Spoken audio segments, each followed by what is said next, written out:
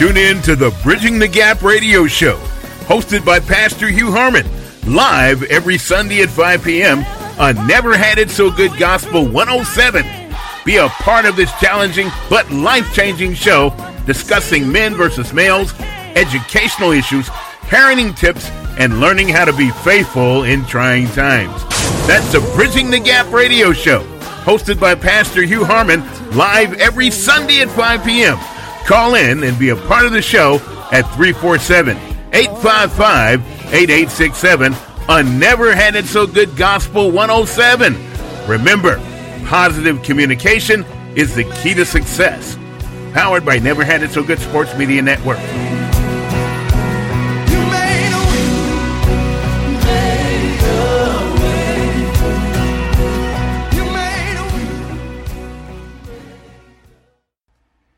This is the 15-minute lunch break with Pastor Hugh J. Harmon here on Never Had It So Good Gospel 107. And today I want to talk about collecting change. Anyone that knows me knows that I'm a wordsmith. And often what I say means much more than what it appears. I love to play with and engineer meaning with words. Yes, collecting change is a wordplay. Immediately, some of you thought of that large plastic jar that Grandma had hidden in her closet, filled with almost to the brim with pennies, maybe some quarters, maybe some dimes. And some pennies have been captive in that bottle for so long that they started to oxidize and change color. I remember coming up and wondering when Grandma would turn those pennies in and get some real money and buy us some treats or something. I used to also wonder what she had planned to buy with that money. What was she going to eventually do with the money from that change? The previous generations before us knew how to manage change. They were good stewards. They were patient. They persevered through much, and they knew how to put things aside for what could be. We struggle with that today. We want it now, and we want it big, and we want it flashy, and we want it so that others will stare and admire us for having something so sophisticated like. We're poor at collecting change. We think change is of no value. We think that change is uncomfortable. We think that change may even be punishment for some wrong done in the past. We resist change. You know what? Many of us even resent change.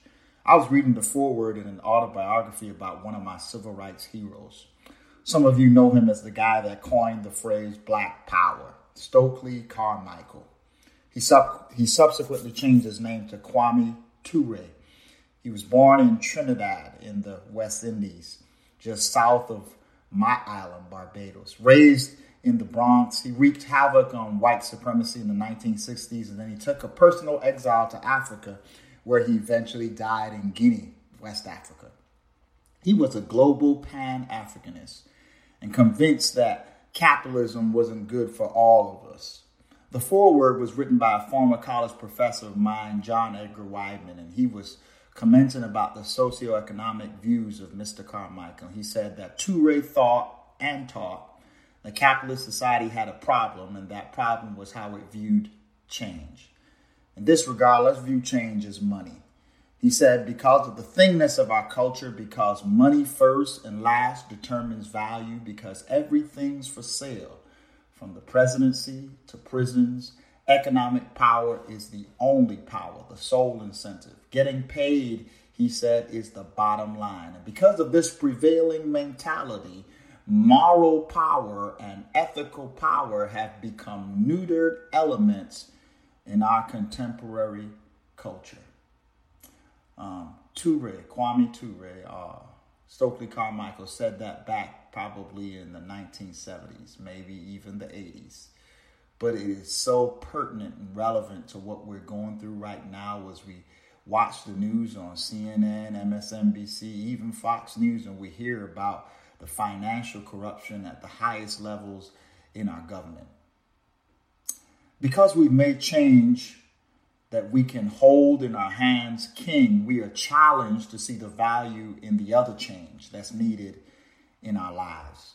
Matthew 6:19-21 in the Amplified Bible says these words, "Do not gather and heap up and store up for yourselves treasures on earth, where moth and rust and worm consume and destroy, and where thieves break through and steal. But rather heap up and store for yourself treasures in heaven where neither moth nor rust nor worm consume and destroy, where thieves do not break through and steal.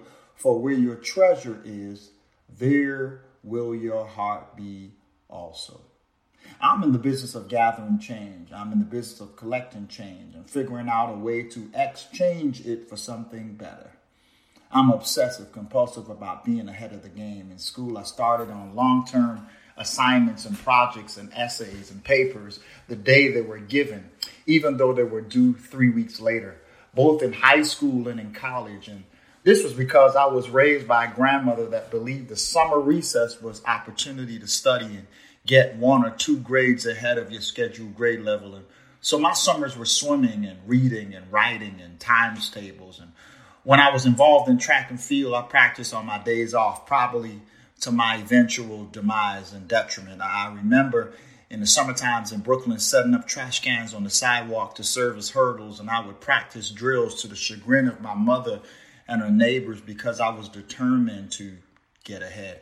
And in this walk of faith, I'm finding that the habit still remains. I'm determined to be prepared when he comes and when he calls. So I'm in the lab every week working on the next month's series of messages already, because while I wait until my change comes, I might as well work on changing something in me.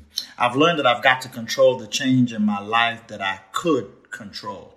And every other change that's out of my capacity, out of my control, is probably designed of God to get me back on track, because I probably missed a piece of change that I thought I had seen. You know, those people that walk around looking for pennies on the ground, or dimes or nickels or even quarters, or even $100 bill that might be blowing in the wind, that kind of change. My advice to you today is to stay fluid, subject to change, but not susceptible to it. There's a difference. Those subject to change can't be boxed in by labels. They assess the atmosphere and change according to their pre-programmed plans. They are thermostats. But those susceptible to change, they assess the atmosphere and change to meet the prevailing conditions where they are. They are thermometers. They give us a reading of how surroundings are. You know why I'm becoming better at handling change? Because I'm always seeking to generate new ideas. World changers make plans. Say that after me. World changers make plans. They prepare for what they believe is inevitable. Change. This is mental. This is physical. It can be emotional. It's not about being paranoid and suspicious and unwilling to connect. But it's about recognizing that some connections are for now, some connections are for a season, and some, well, let me put it this way. Some connections are just lessons. Bishop T.D. Jakes once said, when ideas hang out with influence, income will always emerge. Don't just become a better manager of change. Be mindful of the influencers and influences in your environment. A thermostat adjusts according to the prevailing influence of the weather on the outside of a building or a home to ensure that the occupants on the inside of the building or a home don't need to experience what's going on the outside. I think that's powerful and necessary that I repeat it. A thermostat adjusts according to the prevailing influence of the weather on the outside to ensure that the occupants on the inside of the house don't need to experience what's going on the outside. Sometimes the people you look to and greatly admire because they occupy spaces you imagine sitting in one day actually may have never taken the route you're taking to get there. Sometimes you are a pioneer. You may be the first to do it just the way that you're doing it.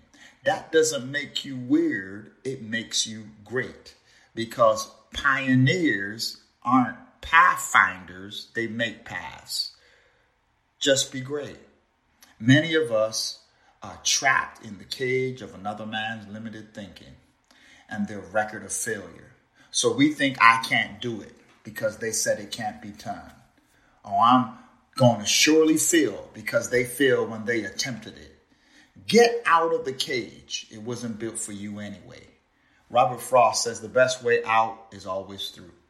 That thought brings to mind the majestic tail of the African impala. This is a beautiful creature. It looks like a mid-sized antelope or a deer. Game hunters will oftentimes mix the 2 or 3 up. It can leap 10 feet off the ground in one fell swoop. It can sprint at speeds of approximately 30 miles per hour across the African savanna. It has hinds feet that allows it to climb and cling to the sheer edges of mountain cliffs. It can broad jump the length of 2 buses parked consecutively, but it has a handicap that it can allow it to be captured and enclosed in a fence that is only 3 feet off the ground. This is because the African impala, despite all of its formidable attributes, refuses to leap, jump, or run where it can't see. If the impala can't see where its feet are going to land, it stays put. Are you like the impala? John Maxwell, leadership guru, he says that growth demands a temporary surrender of security. It may mean giving up the familiar, limiting patterns of life, the safe but unrewarding work, the values that you no longer believe in, the relationships that have lost their meaning. The world is waiting for you. It's waiting for your wisdom. It's waiting to hear your story. All of it. Every hurtful detail. They want to know how you got into that, surely how you made it out, and why. Because they're right where you were or thinking about doing what you did. And they're determined that you're not that much different from them. So if you did and you made it, they think they can do it too and quite possibly make it. Why are you so upset by the people trying to examine your life? Know that what you've been through, it's worth it. It's worth enough for someone else to say, I want to live through that too. I encourage you, keep collecting that change. I leave with you Romans 12:2 that says, and do not be conformed to this world any longer with its superficial values and customs, but be transformed and progressively changed as you mature spiritually by the renewing of your mind, focusing on godly values and ethical attitudes, so that you may prove for yourselves what the will of God is, that which is good and acceptable and perfect in his plan and purpose for you. This is Pastor Hugh J. Harmon, and the 15-minute lunch break is signing out. Be blessed, be encouraged, and keep collecting change. Tune in to the Bridging the Gap radio show, hosted by Pastor Hugh Harmon, live every Sunday at 5 p.m. on Never Had It So Good Gospel 107. Be a part of this challenging but life-changing show discussing men versus males, educational issues, parenting tips, and learning how to be faithful in trying times. That's the Bridging the Gap radio show, hosted by Pastor Hugh Harmon, live every Sunday at 5 p.m. Call in and be a part of the show at 347-855-8867 on Never Had It So Good Gospel 107. Remember, positive communication is the key to success. Powered by Never Had It So Good Sports Media Network.